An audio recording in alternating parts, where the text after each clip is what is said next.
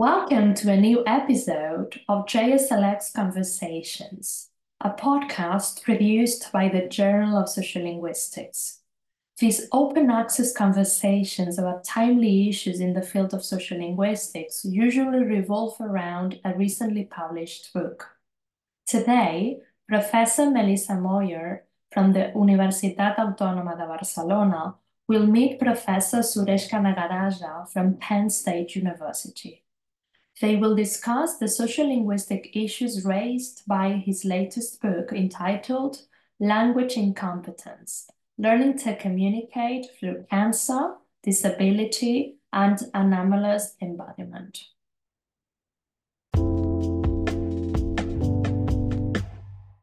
I'd like to thank the Journal of Sociolinguistics book review editor Maria Rosa Garrido for organizing this podcast with Suresh Canagarajah today on his recent book, Language Incompetence: Learning to Communicate Through Cancer, Disability, and Anomalous Embodiment. Welcome, Suresh. I'd like to start by introducing you. Suresh Canagarajah is Edwin Earl Sparks Professor in the Department of Applied Linguistics and English at Pennsylvania State University. Among Suresh Canagarajah's accomplishments are more than 15 monographs, 9 special issues in journals, including the Journal of Sociolinguistics, over 90 articles in peer-reviewed journals, and prizes for a number of his publications. His contributions to sociolinguistics in the field of applied linguistics involve a perspective from the global South, from which he has contributed to our current understanding of translingual language practices and how global Englishes pose a challenge to normative and nationalistic based views. He's also carried out research in writing and literacy, which have also been an angle from which he's questioned language and educational policies. The occasion of this podcast is to discuss with Suresh Canagarajah the book about his recent experience with cancer, titled Language Incompetence: Learning to Communicate Through Cancer, Disability, and Anomalous Embodiment, which is published by Routledge, Taylor, and Francis Group in 2022.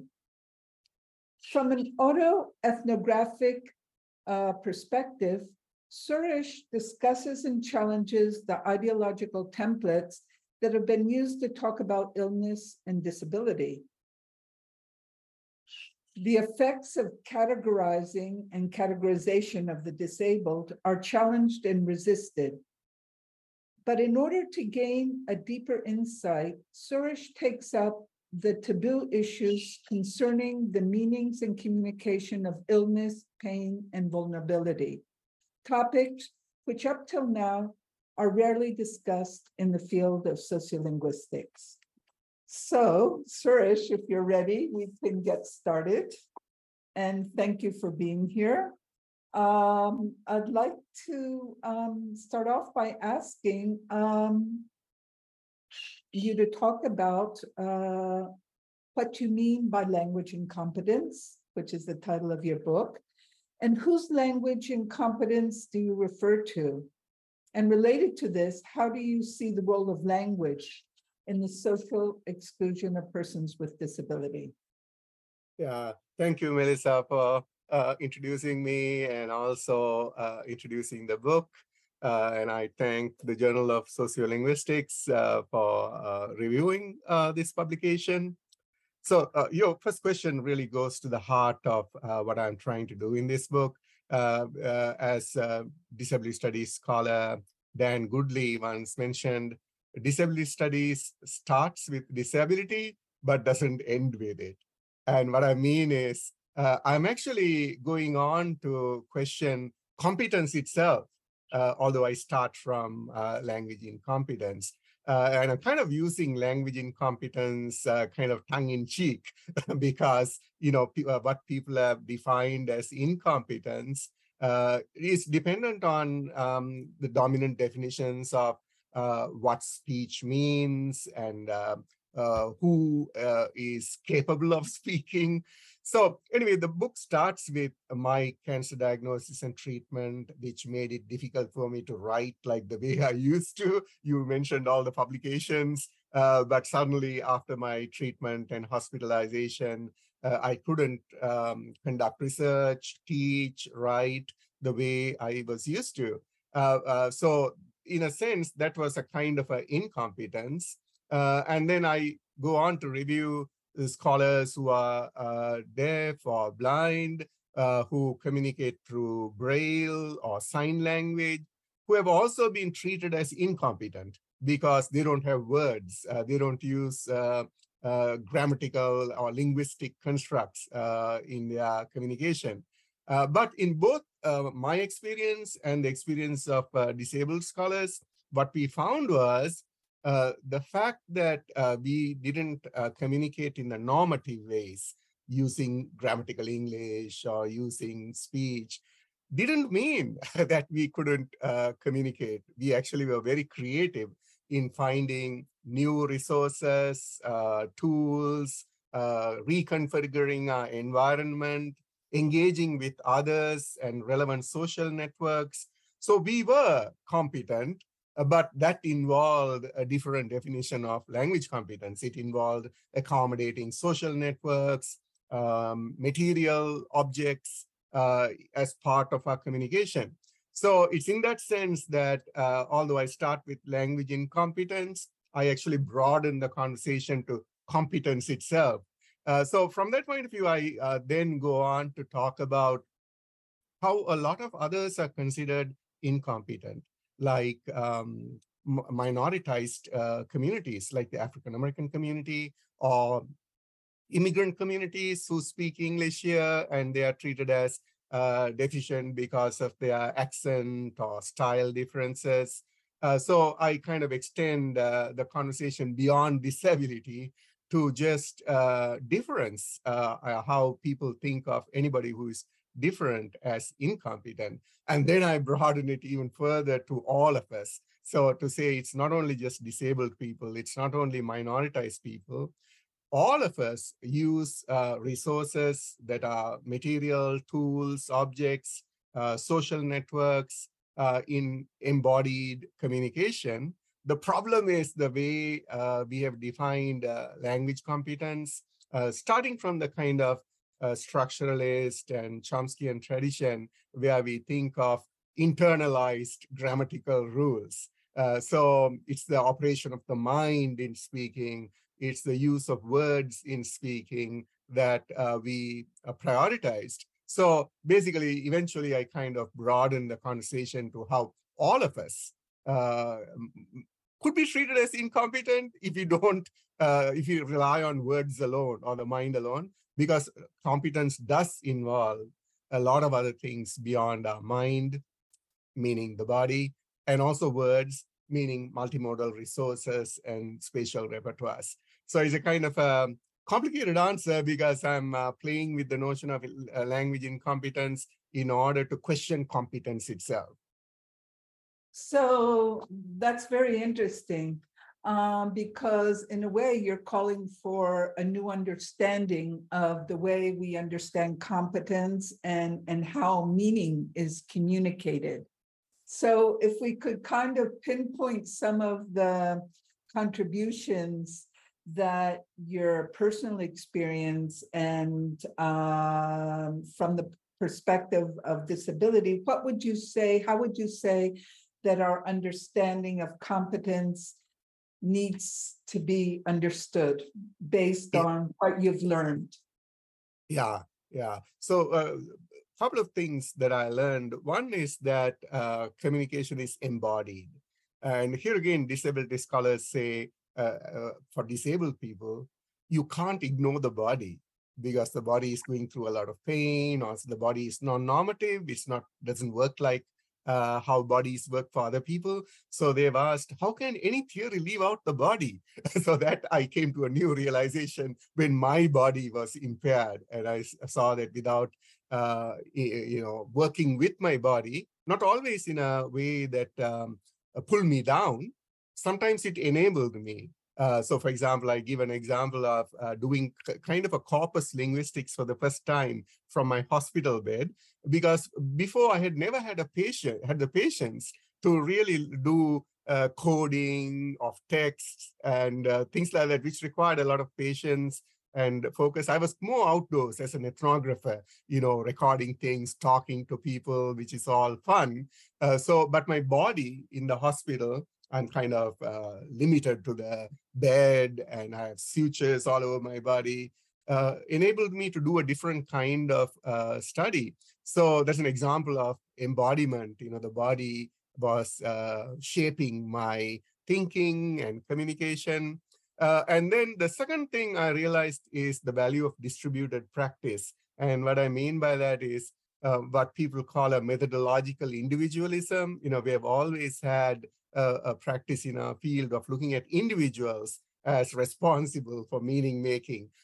I have to internalize the grammar and be able to encode meanings. And you, the listeners, have to share the same grammatical resources in order to understand me. But we never thought that meaning actually is generated between each of us. That is, we have to work together to generate meanings. And it doesn't rely on one person, either the listener or the reader or the speaker alone. It emerges. A lot of disability study scholars would call it a case of becoming. The meaning is not ready-made and waiting in my mind to be transferred on to you. So I learned the value of distributed practice, that communication involves working with others. But to include the first point I made, it also includes working with multiple semiotic resources, not just words, but tools, gestures, facial expressions, all of them work together. So I think we have to move towards a competence that includes all those factors in. Okay, thank you. I think that makes some very interesting points for the field.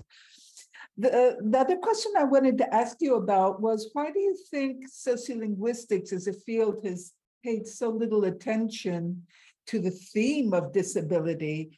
And what would you say are the key questions the field needs to ask or to address with regard to this topic? Yeah, so I from the beginning as a graduate student, learned a lot from sociolinguistics in the way it broadened communication to society, moving away from a cognitive kind of orientation and cognitive or grammatical competence with the work of Labov and Himes, how they broadened the orientation to language as socially situated. But one thing that happened is, despite this diversification, we didn't really question some of the underlying assumptions in our field. And I'm referring to assumptions that come from European Enlightenment, from 16th century onwards, which a lot of people would consider the foundation of modern education, with science and empiricism and objectivity. So the three foundational assumptions that I've kind of alluded to them already, but I can label them as: one is cognitivism, because even when Himes and Labov brought the social factors in and the variation and diversity in, to some extent, they also theorized this as partly internalized. People not only have the grammatical competence, but their grammar is also attached to social and cultural information, and that's part of our cognitive makeup. So does the body communicate would be one question outside cognitivism. Secondly, there is a kind of logocentrism, which we haven't questioned. That is, language as primary, speech as primary. And that's been always with us, from the beginning of speech as primary. And we haven't really given enough attention to other communicative resources, tools, gestures, body, different types of media, although they're coming in, they are sometimes still treated as secondary, performance, of how speech is now deployed in different media rather than having their own, almost like the medium is the message kind of approach, Right. where these media also communicate meanings. And the third foundational assumption is humanism. That is, it's people are agentive, they are creative, and the environment is something that's waiting to be shaped by us and our speech. So there the challenge is, are objects agentive? Is the environment space agentive? So I would consider these three foundational assumptions to varying degrees as still shaping sociolinguistics. So cognitivism, logocentrism, and humanism. And as you can see, disability studies and also other related fields like decolonization, new materialism, they've started asking the question, is it only the mind that is agentive? What about the body? As the disability scholars would say, you can't really ignore the body. Secondly, is it only words that communicate? But what about other embodied resources? And then finally, what I mentioned as a distributed practice, is it individuals who are responsible, or a collaboration of how meanings evolve through social interaction? Somebody nicely put the last point somewhere else. I found they said competence is not in the individual, it's in the network. How all these things work together, people and resources.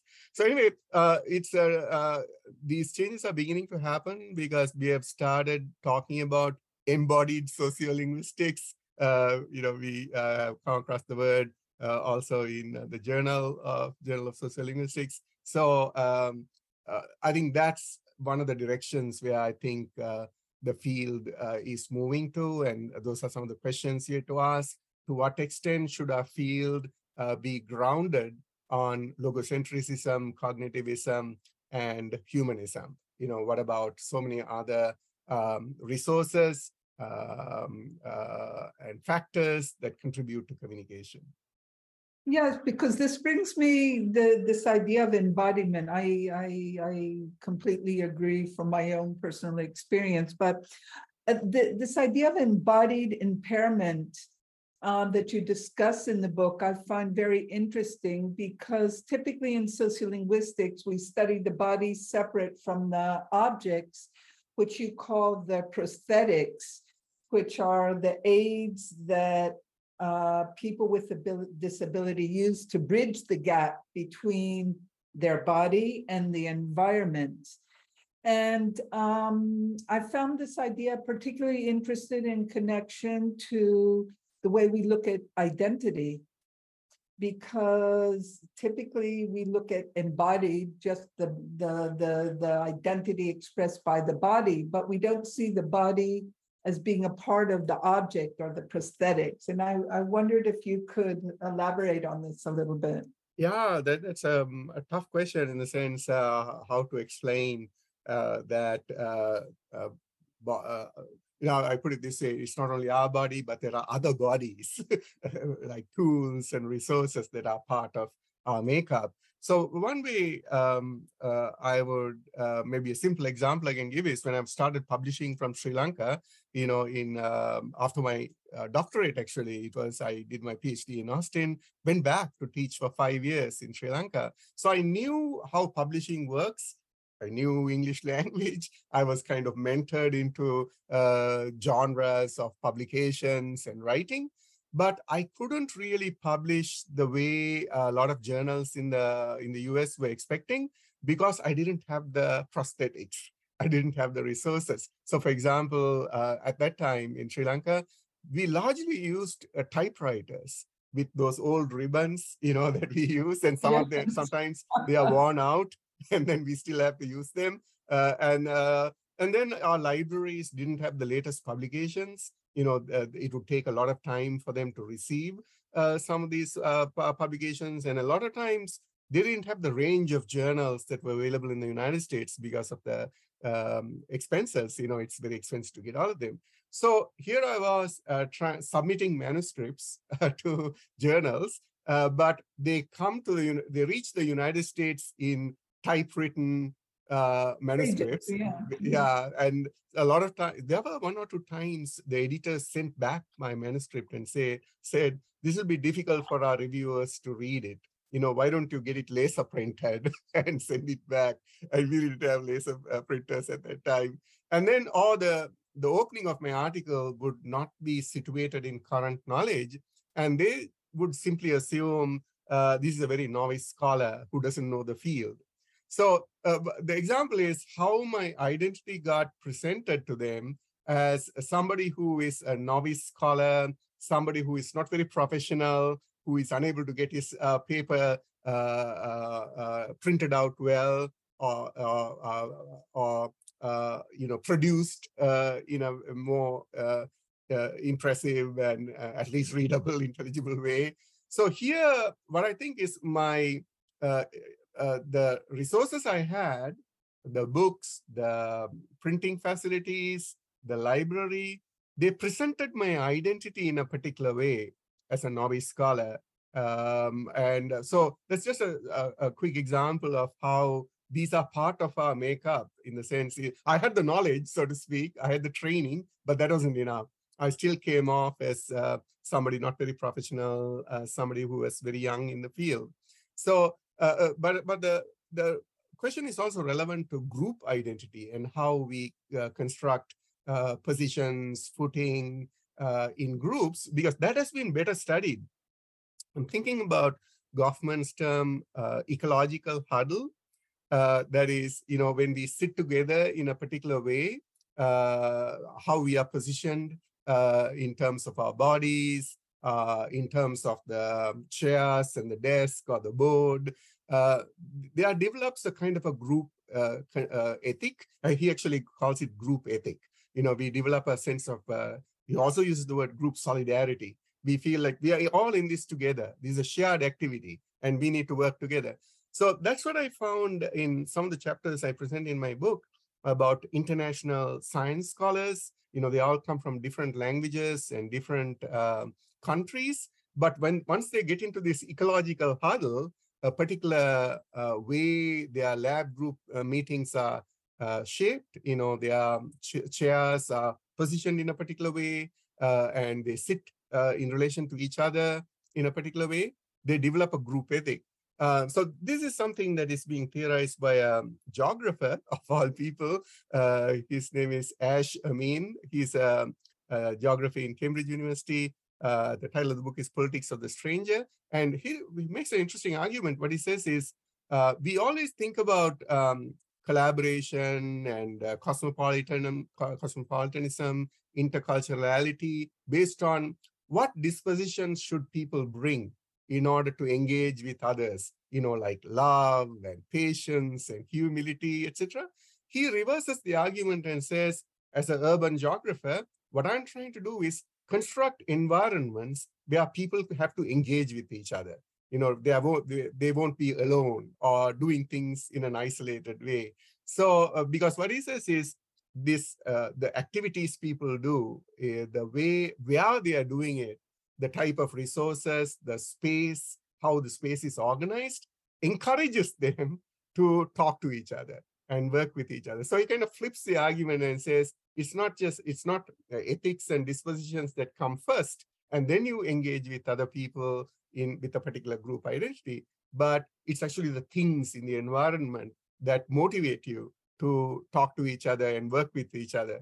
So that's another example of how he actually says in a lot of places that identities and relationships are not based about just dispositions alone or qualities or characteristics of people alone, but the whole environment. So would you say that that approach of working together as a network, as a group of people who we construct our meanings, we construct what we have to say, would you say this is connected to the issue of pain and vulnerability, which are two topics that you develop in your book?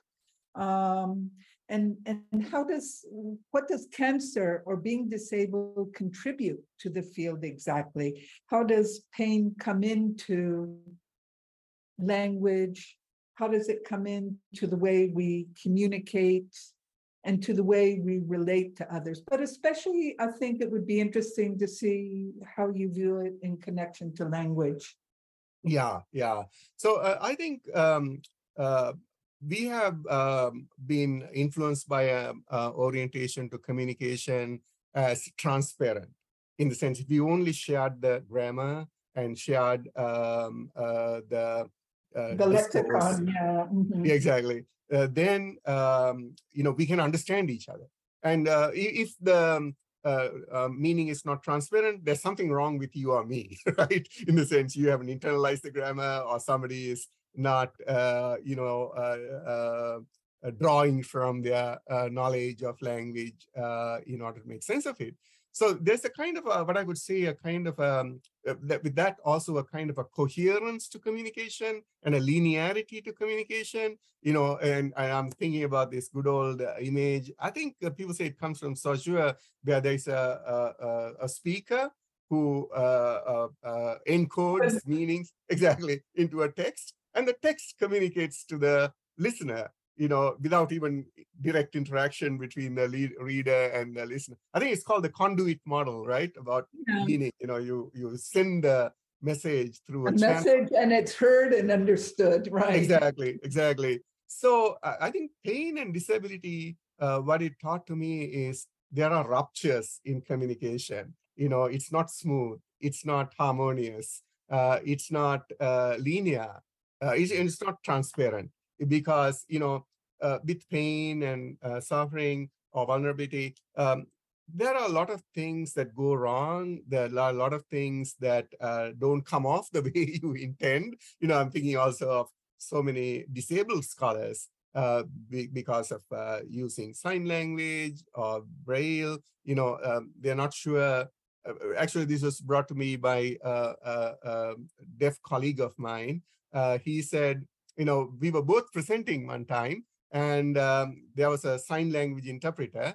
And I said to my colleague, there were a lot of things that you said that I couldn't, I wasn't sure whether the sign language interpreter was saying it right. I was kind of confused because I couldn't follow the sign language interpreter's translations well. So he said, Suresh, do you know, this is 100% of my life. I depend on others to translate me. I depend on you to make sense of me. And you are asking for a coherence and a transparency and certainty of meaning that I never have. So it brought home to me how, even in that context, communicating, co-presenting with the deaf scholar, I was relying on certainty. I want to make sure that you said this. Oh, I want to make sure that this is exactly what you wanted us to understand in the communication. So this is about bringing into our interactions rupture, I would say, or disturbances. But it's not totally disabling. We are, in the sense of it affects communication. But it's about first of all realizing that meaning is co-constructed. Meaning is a case of becoming. It's not always ready-made out there. It's something we do, and we do with other people. We do meanings with a lot of different resources, with the gestures. And I think my colleague would have wanted me to look at everything in that context, the PowerPoint, the text we have in front of us, rather than looking at only the words of the sign language interpreter. So I realized that in interactions, I need to accommodate vulnerability. And vulnerability is a bigger word than just disability or pain and suffering, because what I think is that in cases where people in multilingual interactions or intercultural interactions, there is already vulnerability, because we are bringing two different or influences from two different languages or three different languages into that interaction. Even in English, although people would think of it as one language, look at here. I'm sure all three of us have, all two of us, and Maria Rosa, who is convening all this as the guest editor. We all have different accents, different styles, sometimes even different grammars. So that is vulnerability for me. And by vulnerability, I mean there is you can't. There's no certainty that we are all saying the same way. We have to be ready for gaps in communication where somebody uses a different style, different grammar. So, but then let me push it one step further. It's not only about the disabled people. It's not only about multilingual people. It's about all of us. Because, a lot of people would say, even native speakers of a language cannot be certain that they're all speaking the same way. There are dialects, there are regions, there is gender, there is sexuality. All of these identities bring difference into communication, and they pose vulnerability for me. I think the pushback against the diversity is partly because the dominant communities want certainty. You need to behave like me, or you need to talk like me. And I can't deal with people who act, behave, or talk differently. So I think vulnerability is there in any interaction that involves diversity, because we are bringing different language resources, identities, cultures, values into the interaction. The problem is to expect certainty, control, mastery, coherence. But if you are ready for vulnerability, this is a very vulnerable context. I think it'll open us up to engage with other people, to listen more patiently, to be more humble, to express more solidarity. I need to work with you rather than expect you to speak like me. So I think it's that from that point of view that I think of vulnerability as enabling and generative. It makes us all come out of our comfort zones and say any interaction involves difference, and I need to engage with other people in order to make meaning.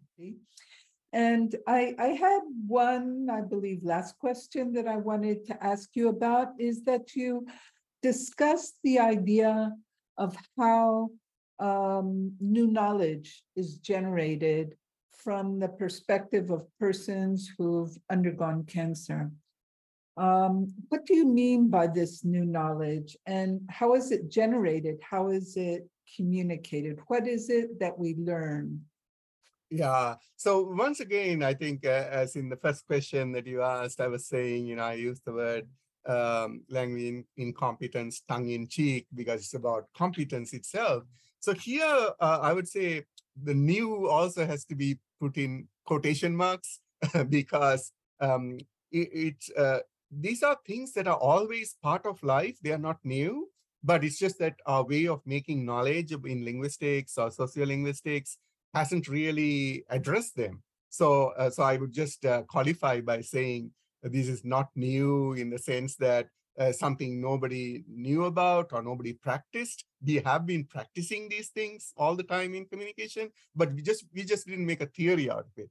And what I mean by this is, in my experience, as after being diagnosed with cancer and going through surgery and being hospitalized for many months, what I realized is, as I mentioned through my narrative in the beginning, communicating in these conditions is not about my mind alone, or it's not just about me alone. It's about how I work with other people in order to communicate. So what I mean by that is, at the time, I also collaborated or got help from graduate students, colleagues, to prepare teaching materials, to write articles. And I realized, I can't do a lot of things by myself, but I have to do it in collaboration with others. And the second point I realized was a lot of tools, resources, the environment shapes my communication. So I wasn't in my office as I always do when I work. I was in a cancer ward. But even that, I learned to use resourcefully. There was internet in the hospital. There are times when I was allowed to get up and walk, and is encouraged to walk and sit up. So I try to identify the times I can work, spaces I can work, and kind of reorganize my practice of communication. Now writing means something slightly different.